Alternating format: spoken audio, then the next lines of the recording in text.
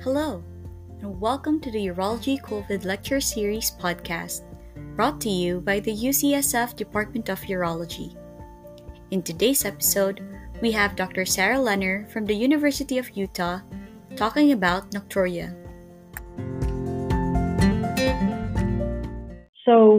Welcome to the next Urology Collaborative online virtual didactic lecture.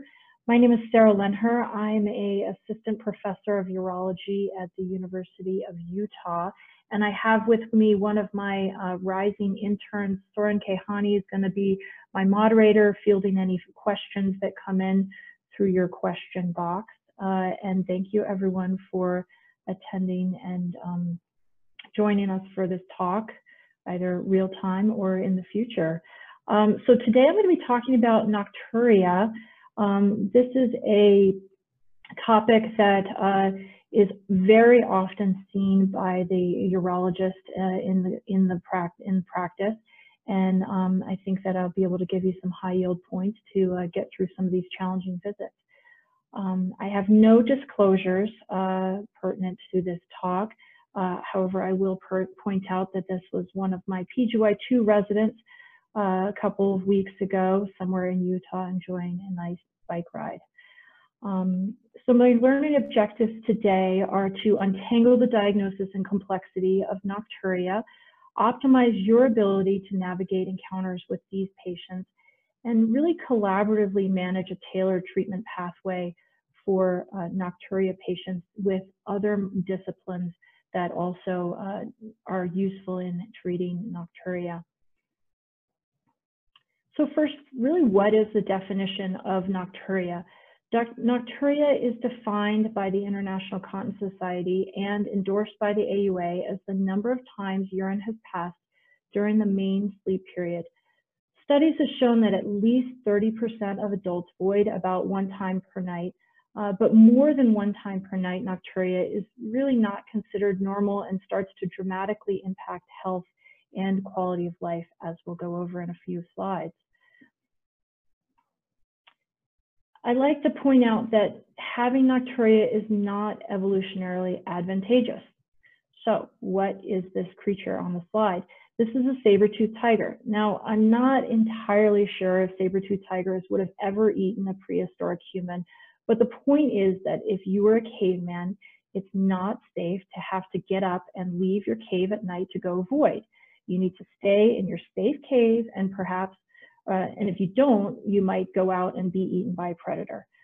So your body has really been trained to decrease urine production at night by several mechanisms that all promote a low volume concentrated urine.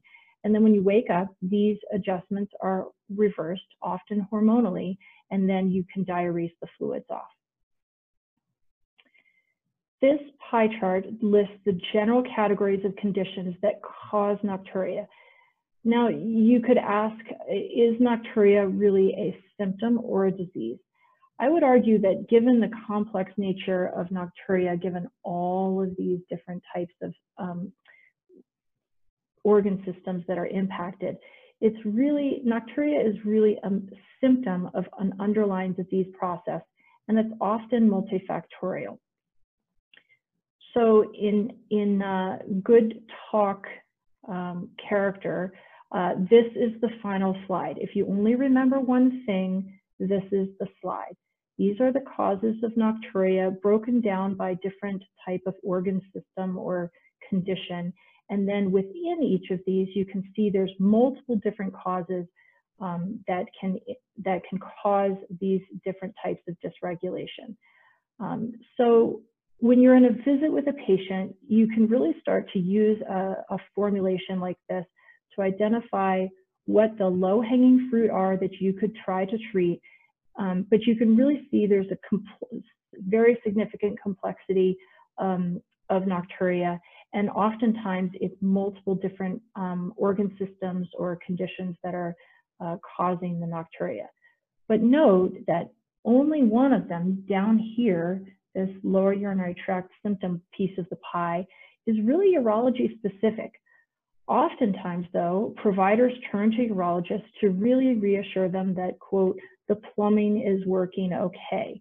And so we get called in quite often early on in evaluation, and many of these factors have not been addressed by primary care physicians, cardiologists, nephrologists, etc.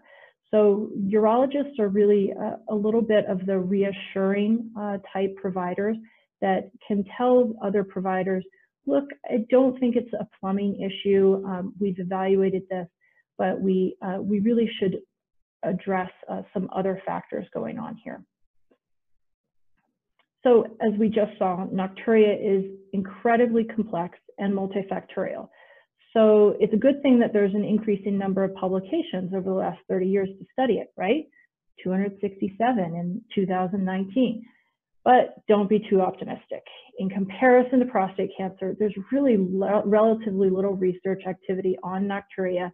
And these papers over here, this 267, they tend to really actually be from the same authors too, again and again. So this is an area ripe for research, but it also is reflected in the number of treatment options that we have available. Here's the prevalence data for nocturia most recently. So this here you can see that there is a linear increase with age. Here's age. These groups generally started to assess around 25 or 30 years old and up to 80, 85 years old. And here's the prevalence of nocturia. And for those that report greater than 1 time per night nocturia, you can see a linear association there with age. And then here's the group for the 2 times per night nocturia. Put another way, if you're a younger patient, 20 to 40 years old, 1 in 5 patients reports 2 times per night nocturia, but by the time you're 70 years old, 3 out of 5 reports 2 times per night nocturia. There's a really significant burden of disease with nocturia, and that's one of the reasons that urologists really need to recognize it and be proactive about nocturia and the disease burden. For example, there's a 27% increased risk, relative risk of death if you have 2 times per night nocturia. And this is probably not a causal relationship, but really a marker of chronic disease. And sometimes this is one of the only symptoms that patients will come to discuss. Falls similarly have an associated risk with nocturia. Fractures also in the elderly for 2 times per night nocturia. And then there's a significant loss of productivity. This data is a little bit old, from 2008, but even then there was an estimated $61 billion per year loss of productivity for 2 times per night nocturia in the United States. I found this study striking because they asked patients to rate how much these different issues disturb their sleep. So this is the list of all these different types of issues, including pain, cough, heartburn, social problems, even an uncomfortable bed. But nocturia was the #1 cause of waking up almost every single night, followed by physical pain, which is approximately 10%. So the other factor to really pay attention to here is that nocturia is really the one possible urologic complaint that people are actually willing to talk about and go to the doctor about. It's less embarrassing to talk about waking up from sleep than, say, a weak urinary stream related to BPH or some other urologic problem. It kind of relays the burden of the description onto sleep disruption rather than some sort of urologic complaint. So it's really our job as urologists to ferret out whether or not this is a urology issue or some other type of medical issue or both. And then finally, it's really important to recognize that nocturia has a significant impact on quality of life. So this is a 15-domain quality of life questionnaire that was administered to people in Finland. And you can see on the top here, it's men, on the bottom, there's women. And then with all of these different domains that are described on the y-axis, on the x-axis here, there's an increasing burden of impact on quality of life with increasing number of times per night that they void. Except, interestingly, of course, eating. So eating was not impacted by quality of life. but all these other domains are. So here's our standard issue patient that's going to come in reporting nocturia. I have a 55-year-old patient, and I'm not actually terribly concerned whether they're male or female. The approach for diagnosis is going to be very similar, and the treatments are also going to be very similar. And this patient is complaining about 4 times per night nocturia. So this is where the true detective work comes in. This can be a very long and complex visit, especially if they're medically complex and poor historians. I really try to get what information I can at this point, and then have them complete a voiding diary to supplement the information that I'm able to get from the clinical visit. So first, when did the 4 times per night nocturia start happening? How many times a night are they actually getting up? And is it every night? Is it just 1 time per week? Is it 1 time per month? One of the distinguishing factors about nocturia is, are you really waking to void because you sense something in your bladder, or are you voiding because you're already awake? And so this gets at whether or not there's a sleep disturbance issue related to some other medical problem. The other thing to distinguish is the patient actually waking from sleep because they've actually started their sleep cycle, as opposed to what's called nighttime frequency. Nighttime frequency is when you think you're ready for bed, you go and you lay down, and you can't sleep, so you get up and you go and void. And then you go and you lay down and you get up and you void and you void. And many people will describe 4 times, needing to get up and go 4 times before they actually can fall asleep. And that's actually does not meet criteria for nocturia either. That's a different process where it's either sleep dysregulation or you're actually diuresing your fluids off appropriately right before you go to bed, and then you need to go to sleep. But sometimes people will come in complaining about that type of pattern. Then we need to look at the character of the nocturia. Is there a strong urgency? Is the volume small, or is it pretty large? And you're saying, hey, I'm glad that I got up to void. That was a really large volume that I needed to void off. What time of the night are people getting up to void? Is it immediately after they go to bed, an hour later, or are they making it until 4 or 5 a.m.? And then they have to get up. They can't make it until their actual alarm goes off. Is there any associated hematuria or dysuria? And then one of the things that really helps guide treatment is understanding, is this type of nocturia that they're complaining about similar to a daytime urgency or frequency? So the important thing to distinguish is that some patients may have a similar type of urgency or frequency during the day, but they're less bothered by it because they're already up. It's not disrupting their sleep. So you need to determine, hey, are you getting up to go to the bathroom every hour during the day also? And they're like, yeah, but I'm already up, I'm walking by the bathroom, I'm doing chores. And so it doesn't impact their quality of life as much. Next up on our history of present illness is our medications. So assessing whether or not the patient takes diuretics and what time are they taking them. Do they take sleeping pills? Are they dependent on them? Do they sleep great on the nights that they actually take their sleeping pills? I have patients that come in, they say, I really bothersome nocturia, but you know what? I sleep great when I take my sleeping pill.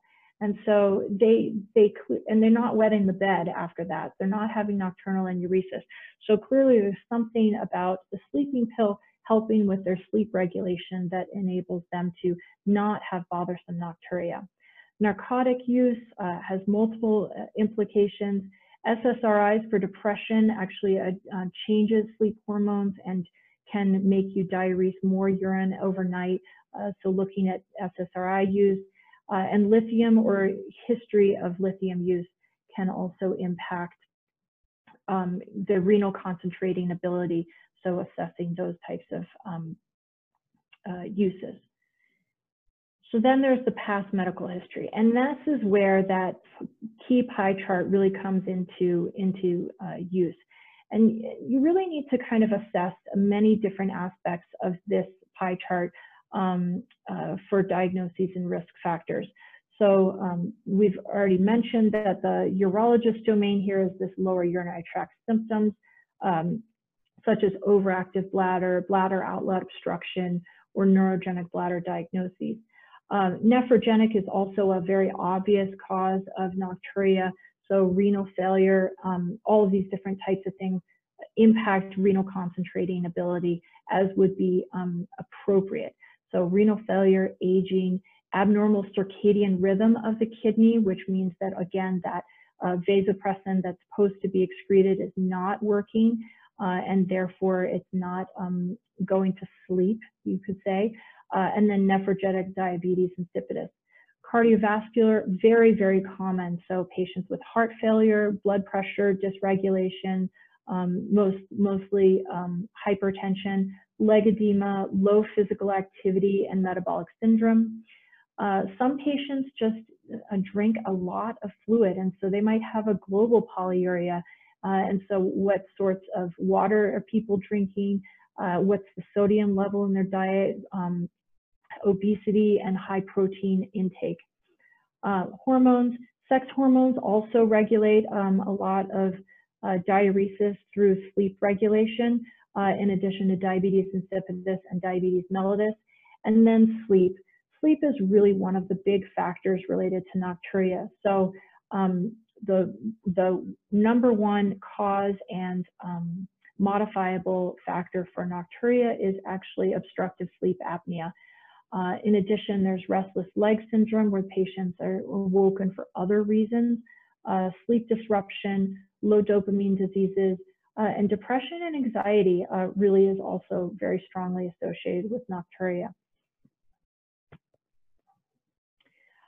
For our past medical history, it's important to, for our past surgical history, it's important to assess prior pelvic surgeries such as renal transplantation, prostate surgeries, bladder cancer surgeries, pelvic radiation, intravesical chemotherapy, anything that's going to dysregulate bladder sensitivity.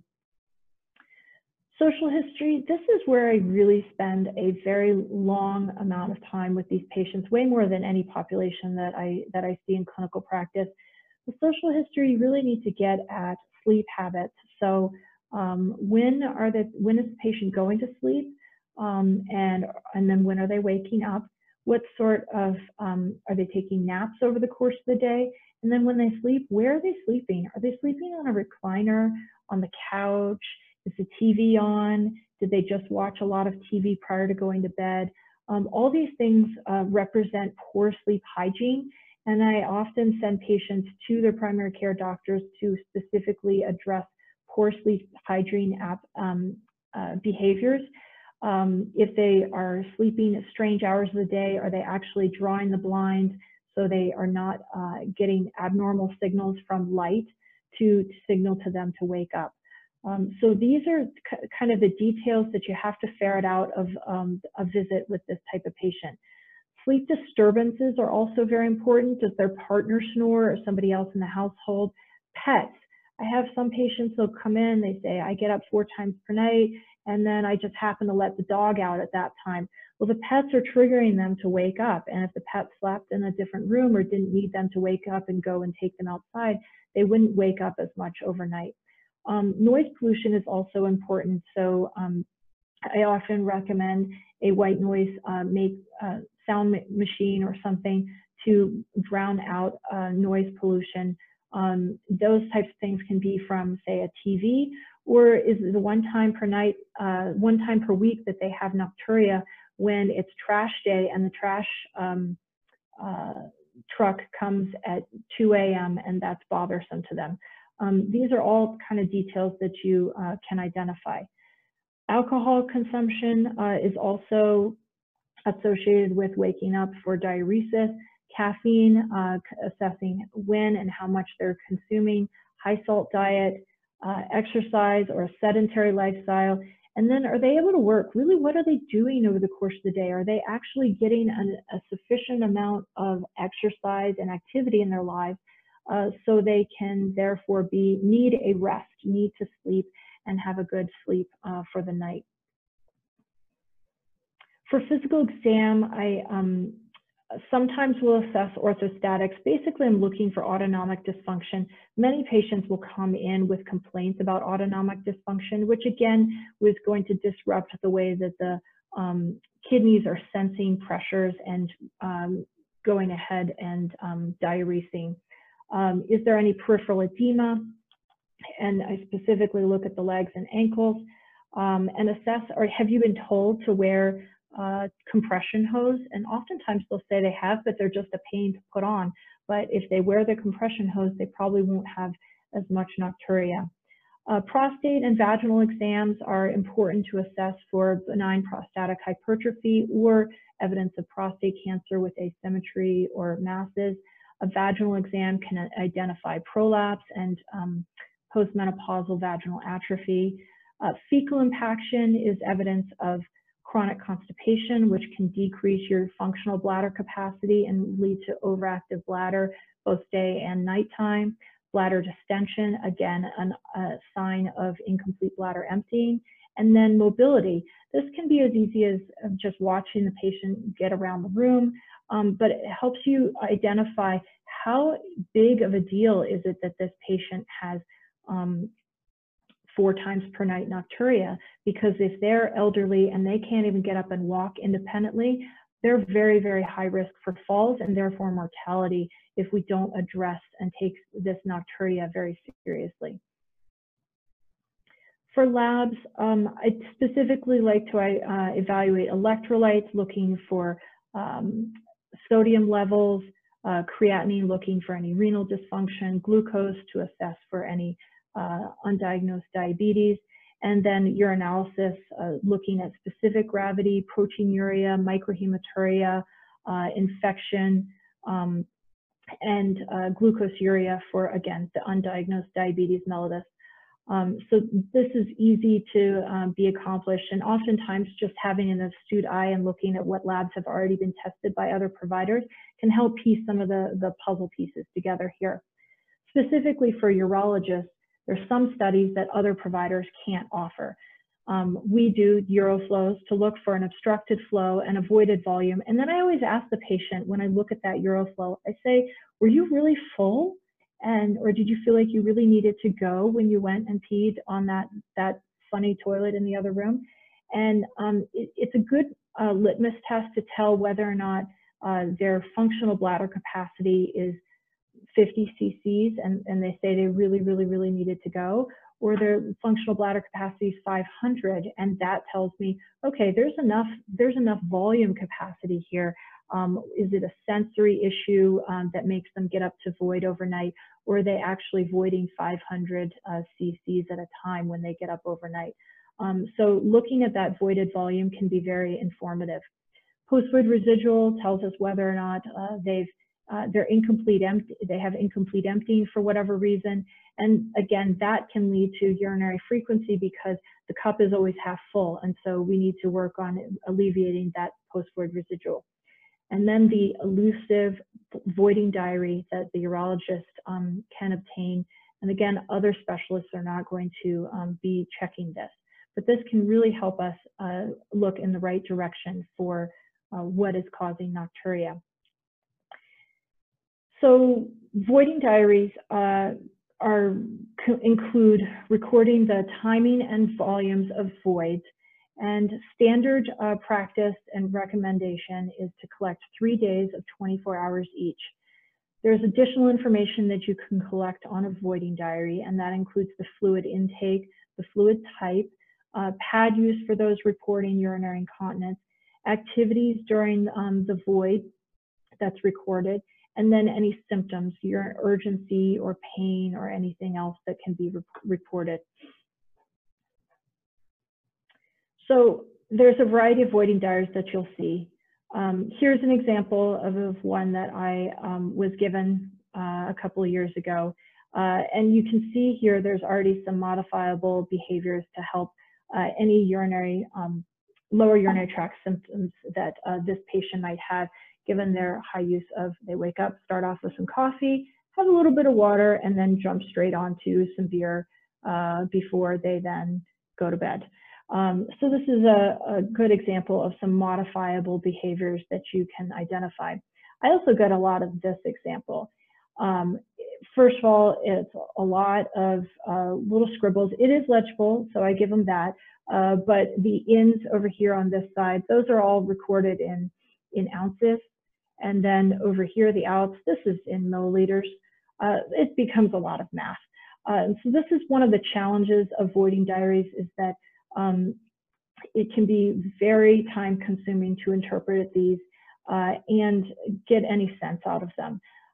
But fortunately, there are standard voiding diaries that are available from the AUA, the International Continence Society, and SUFU to use with your patients, and feel free to always download these and integrate them into your medical practice. It's really nice to have these on hand right off the bat. So when you collect this bladder diary, there's parameters that can be derived from this bladder diary. So there's daytime and nighttime voiding frequency, and does it change the difference between the daytime frequency of every 30 minutes and then nighttime? Is it every 30 minutes still, or is it upwards of 3 hours? There's a total volume voided that can be calculated. The volume of the individual voids, like I mentioned, is it 50 cc's or is it 500? So what is that functional bladder capacity? How big can the bladder actually get or are we restricted with a really small bladder capacity?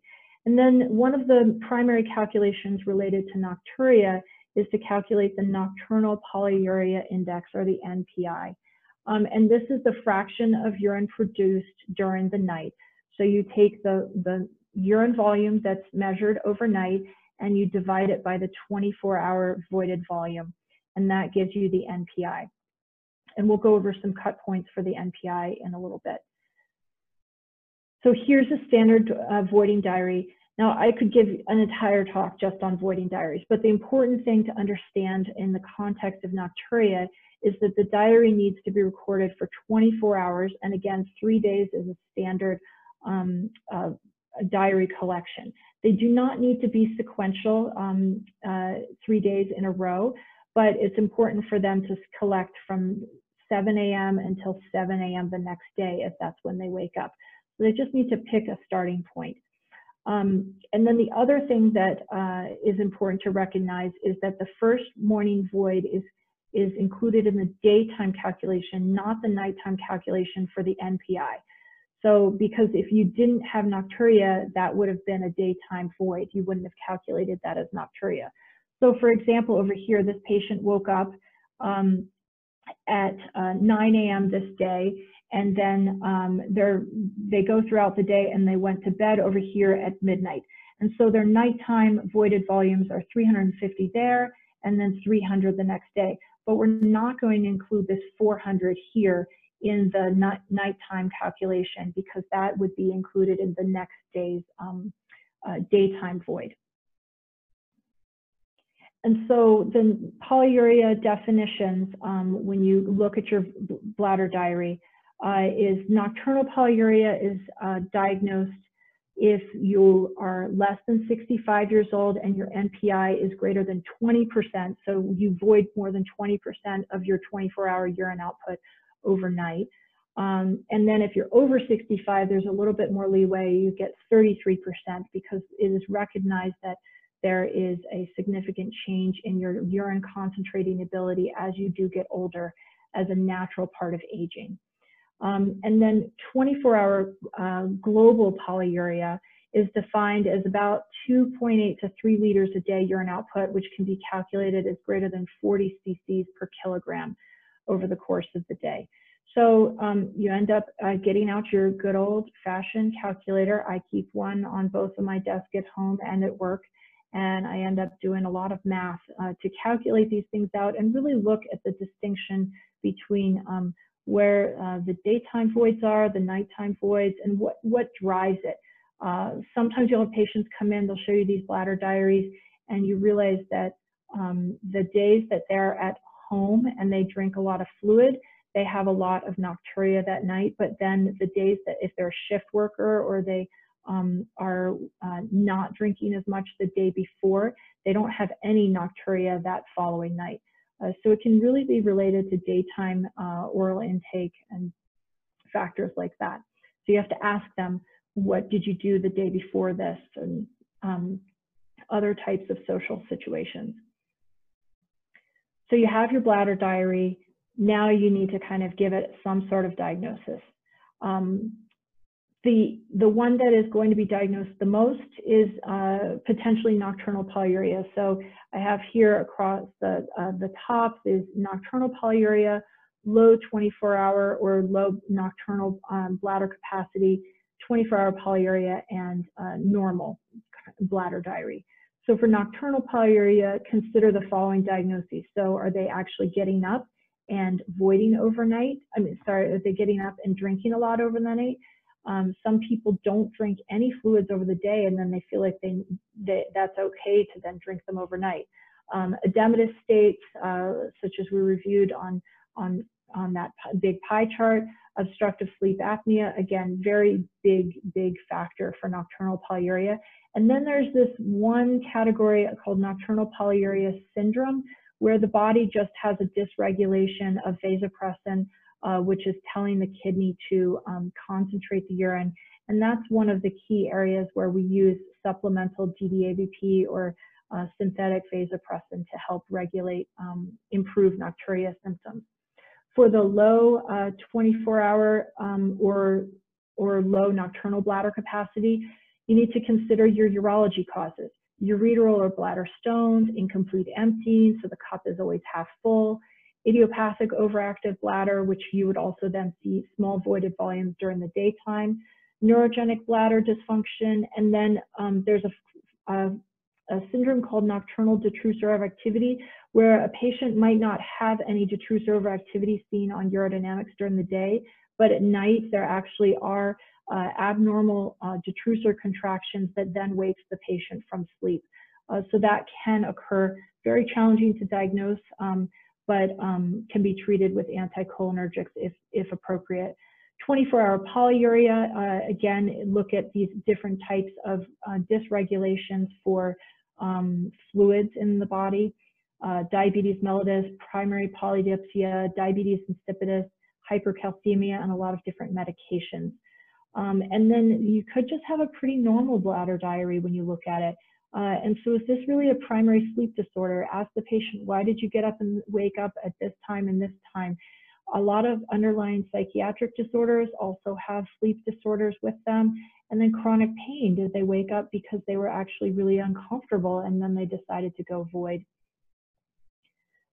So like I mentioned on the previous slide, nocturnal polyuria is present in a lot of patients. So this highlights that really the 76 to 88%, 76 to 88% of these of this series had nocturnal polyuria when reviewing these bladder diaries.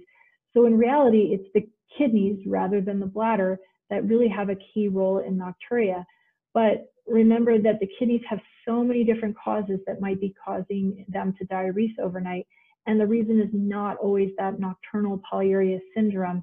The kidneys are actually doing what they're supposed to be doing, such as diuresing off large volumes of fluid and pressure. So let's get some focus on some treatment options that we have as urologists, and then how we can aid our non-urology colleagues with further therapies. Because remember, this is kind of our wheelhouse down here, and we don't really necessarily need to be in the pot where we're working on all of these other diagnoses, but oftentimes we're called on to rule out these lower urinary tract symptoms and therefore reassure our colleagues that it's okay to start treating these other factors. Overall, the treatment options for nocturia, though, are pretty limited, and there's really no magic bullet. Here are some therapies that are stratified by level of evidence, going from level of evidence 1A all the way to the lowest over here of 4. CPAP is really likely the #1 effective therapy if the patient's diagnosed with obstructive sleep apnea. And then desmopressin is most appropriately for nocturnal polyuria syndrome. But I really try to not prescribe DDAVP or desmopressin too liberally, because I feel like a lot of times it would just mask the other causes of nocturnal polyuria. But the other thing to pay attention with this slide is that there are many treatments that may have lower level of evidence, but there's also very low risk to implementing such treatment recommendations, such as a low salt diet, lose weight, increase your physical activity, put some TED hose on if you have lower extremity edema, raise your legs for approximately 1 to 2 hours before going to bed, and then go and void prior to going to bed. When I try to instruct patients on reducing edema, I explain to them that their ankles need to be up to the level of their heart, because that really helps shift the fluids that have pooled in their lower extremities back to their heart. Their heart senses the increased volume pressure, and therefore they're able to void that off before they go to bed. Additionally, non-dipping nocturnal blood pressure can be improved by changing up antihypertensive timing and types, and then just some common sense behavioral treatments. These are really low risk, and also melatonin is very common to help with sleep. So these are really low risk, and so if you're looking at the risk benefit of implementing some of these types of treatments, a lot of these low risk options are fair game and could be beneficial for many, many patients. So let's talk a little bit about desmopressin, which is one of the agents that urologists are often left to prescribe because a lot of primary care physicians are afraid of it. So desmopressin is an antidiuretic. It's a synthetic hormone designed to mimic the effect of vasopressin, which is normally produced in the posterior pituitary. Like I said, I try to only prescribe this in cases of nocturnal polyuria. Otherwise, I'm just kind of putting a Band-Aid on the situation. And there is a risk of increased side effects, and it might delay therapy for other medical problems that the patient has.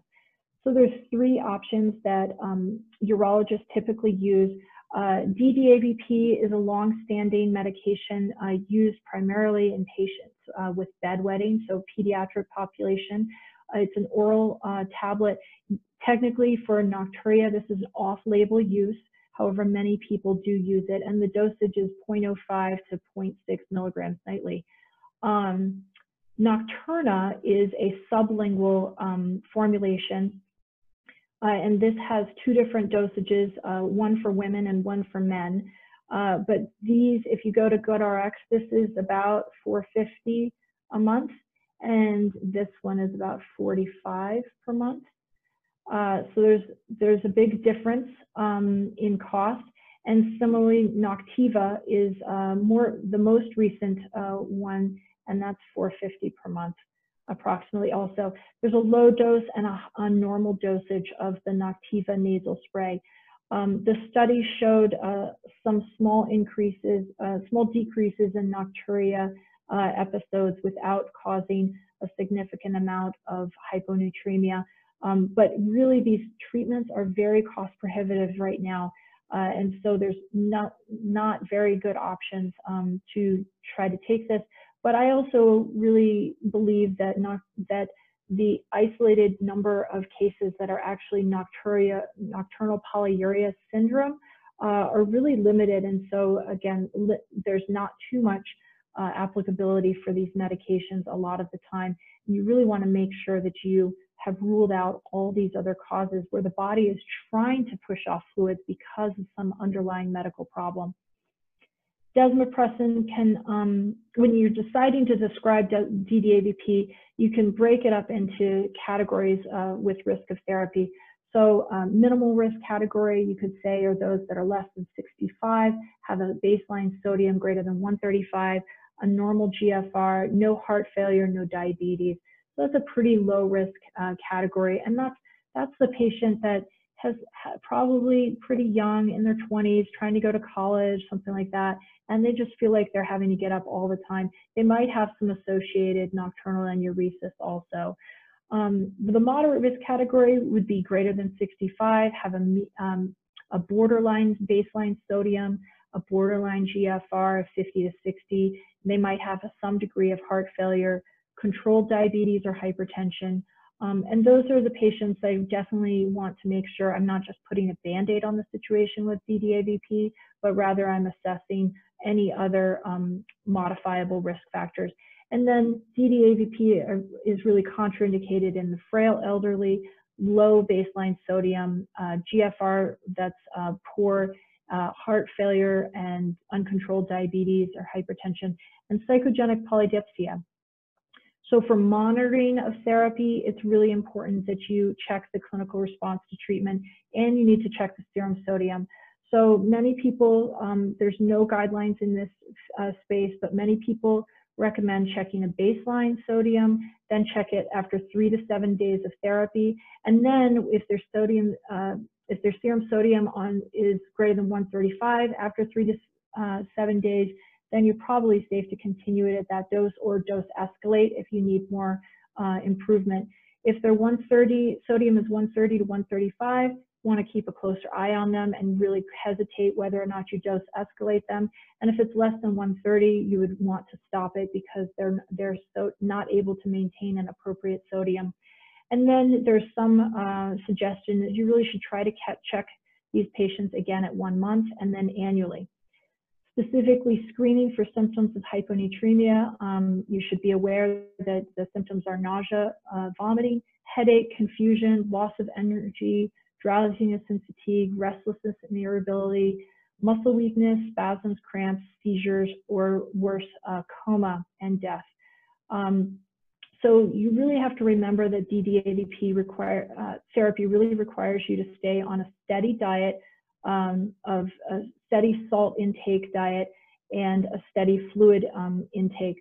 So you can run into trouble if a patient then is on a dosage of DDAVP at home, and then say they move to a nursing home. And when they go to the nursing home protocol is to put them on a low salt diet and increase their fluid intake and do all these different things that actually have a very big risk for setting them up for hyponatremia and these different risk factors.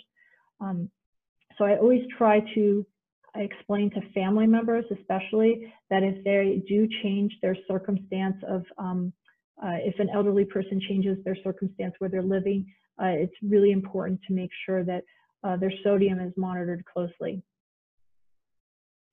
So what about the other causes of nocturia that are bladder-centered? There's really some low level of evidence to support treating with combination therapies, but none are particularly effective. So if you imagine if somebody has nocturnal polyuria and overactive bladder, you could go ahead and give them DDAVP and then an anticholinergic or a beta-3 agonist to cover kind of that overactive bladder component.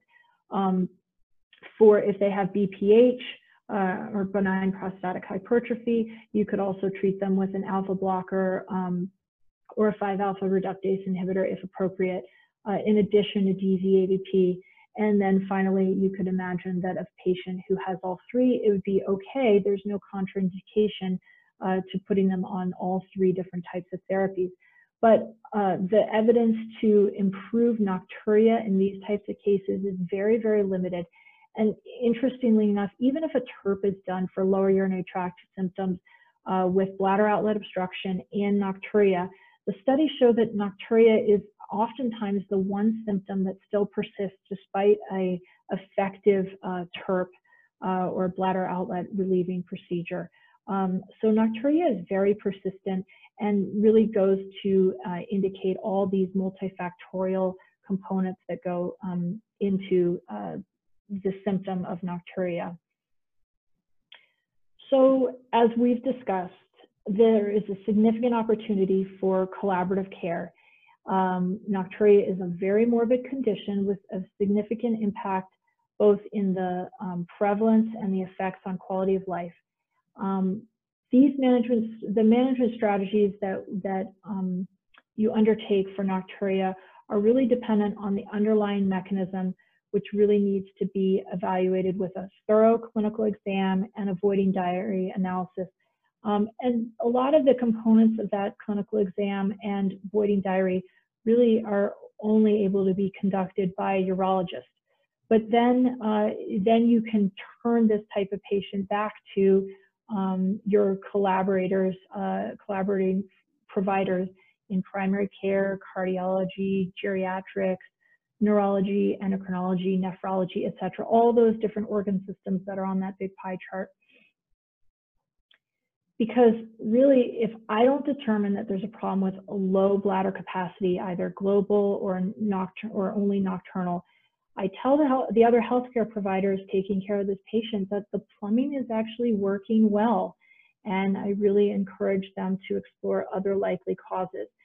I also I want to partner with providers on these types of patients, but they're not surgical and they're not they're very challenging patients, and they're hard for us as urologists to follow long term. So I try to offer functional options that can really address quality of life and safety. And this can be like suggesting the use of a bedside urinal or commode so patients don't fall in the middle of the night when they're getting up to void, because oftentimes these types of medical problems are not reversible and their nocturia will persist. Also suggesting options of condom catheters, or recommending to escalate to a higher level of care, like transitioning to a nursing home, if there's caregiver fatigue or a history of falls. Oftentimes these patients are not able to get up and go to the bathroom on their own, so spouses are having to get up, or other children that typically would not be wanting to take care of their parents' urinary problems. And so this is an important place to recognize caregiver fatigue and other safety factors to help guide other providers in moving this patient to a higher level of care if needed. The other thing that I do is I also direct patients and healthcare providers to the Urology Care Foundation resources to help educate patients and other providers. They have excellent handouts. They're all available online. You can have them flash up on the screens in your clinics, which is what we do here at the University of Utah. And we give out a lot of these handouts. So it's really an opportunity for education and indicating that it's not always about the functional bladder capacity or some urologic problem, but it's a very complex medical situation that is being unmasked with nocturia. So with that, I thank you very much for joining me on this discussion about the complexities of nocturia.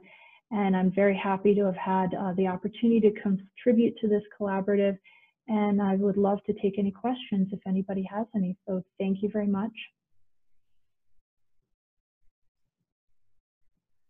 Thanks a lot, Dr. Lenher. Great talk, and I think very informative information, because nocturia is so common and bothersome in elderly. I don't see any questions in the Q&A box. If you have any questions, please feel free to use the Q&A box for the questions.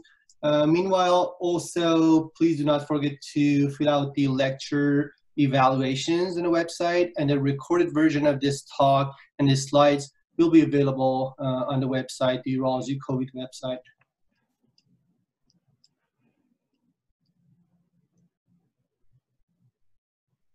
And we'll just wait until if anybody has any questions, and Michelle can escort us off whenever she deems appropriate. I can see one question. They cannot. Okay. It seems that they cannot use the Q&A box, but there's one question on how do you determine which patients just need reassurance, and how do you approach that discussion with the patient?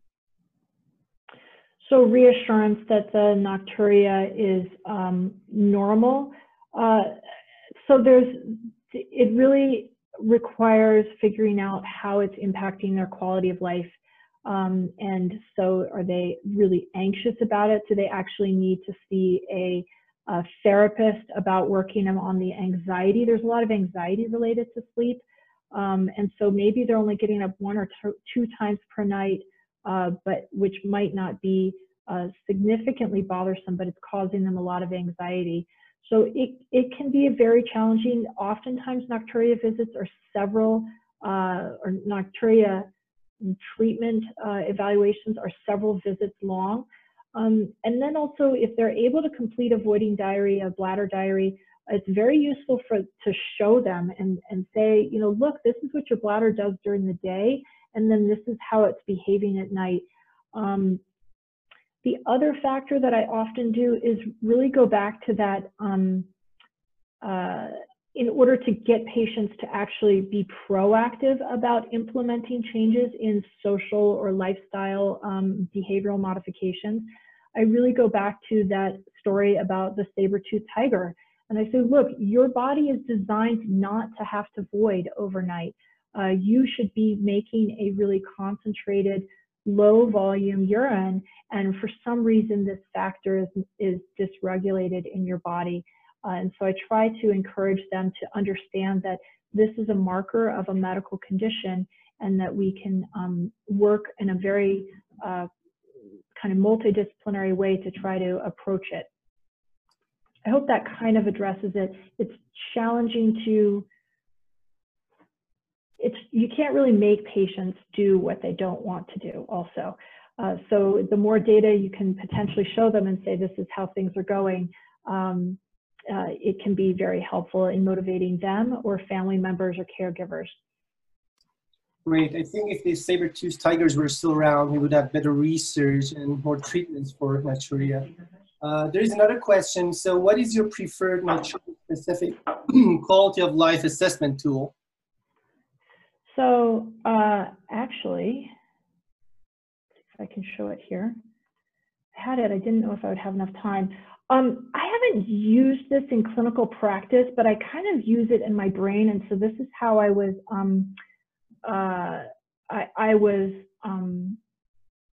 kind of pleased to identify this questionnaire. I give out so many questionnaires in clinic. I didn't want to overwhelm my clinic, but this is the TANGO short form, the Targeted Assessment of Nocturia to Guide Outcomes. And you can see they've broken it down by different colors here. The top part is cardio and screening for cardio and metabolic disorders. Then there's a sleep section, a urinary tract section, and then a well-being.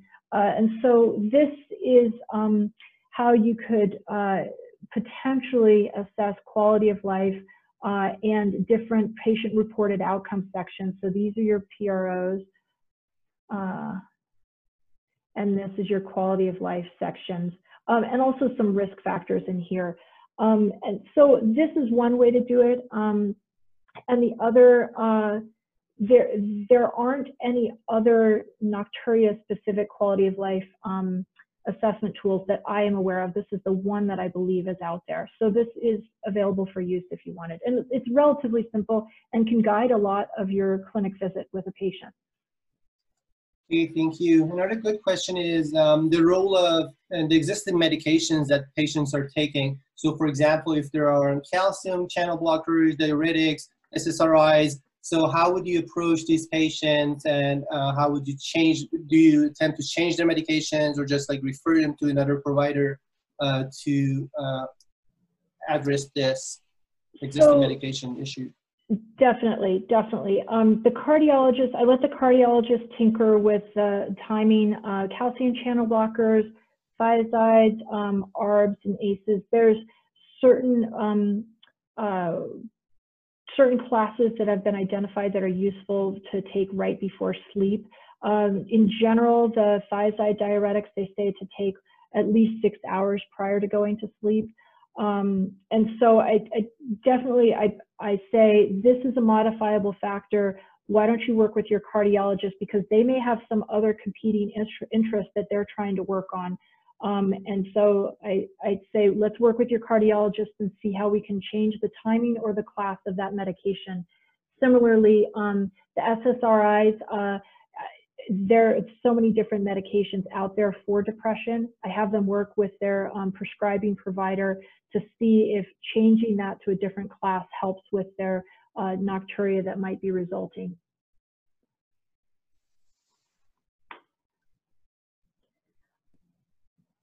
I see one here. I'm actually able to see them. Do you routinely seek a neurology consult for sleep disturbances? I usually send them to I have their primary care physician prescribe them for a sleep study. And sleep studies are useful because they not only look for obstructive sleep apnea, but it also looks at other sleep disturbance activities that can occur, such as restless leg syndromes and other factors. So I definitely work with the primary care provider. I don't necessarily want the results of a sleep study landing on my desk and having to interpret. So I highlight that, hey, you probably do have an undiagnosed type of disorder, and why don't you go on over there to see them? And if they don't find anything on the sleep study that's directly related to something they can identify, but we think there's a sleep disturbance problem going on, then I definitely refer them to neurology. Sorry, I broke up for a minute. Did you answer the question on existing medications already? Yeah. So okay. And then there's another question about how do you approach patients who actually just wake up several times in the night, so it's not a true nocturnal polyuria or nocturia, but it's another issue that they wake up in the night. Do you approach these patients the same way, or you only investigate if they're bothersome? Only if they're bothered by it, but also if they're having associated falls. So is there a safety issue or a quality of life issue? And so I have many patients with different degrees of lower urinary tract symptoms that don't bother them, but bothers family members because they smell of urine or something like that. And so it's very hard to have the patient change their behaviors if they're not bothered by it. So if there's no safety or quality of life issue, then you just have to reassure the family member that, you know, this is okay. And if they want to be up all night, that's okay. In the same area, so how do you approach frail older patients? So do you recommend anything on behavioral changes or pharmacotherapy, or which other specialists would you involve in the care of these patients? Really, geriatrics are the ringleaders for elderly patients, the frail elderly, and recognizing that there's so many different factors that go into nocturia, and oftentimes you're not going to get it perfect. So helping an elderly patient find out what is really modifiable, what they're excited about trying to fix. Maybe it's where they sleep, then they actually do want to sleep in a more comfortable bed. But the approach for the frail elderly can be very challenging, as all their different medical problems can be. And there's polypharmacy, fecal impaction, poor mobility, things like that. Okay, great. So for the sake of time, we're close to 11 a.m. Mountain Time. Yeah. So thank you so much for the talk. Thank you everyone for tuning in. And once again, please fill out the lecture evaluations available on the website. Thanks. Thank you again, everyone. Have a great week. Thank you for listening. We'll talk to you soon. Learn more by visiting our website, urologycovid.ucsf.edu.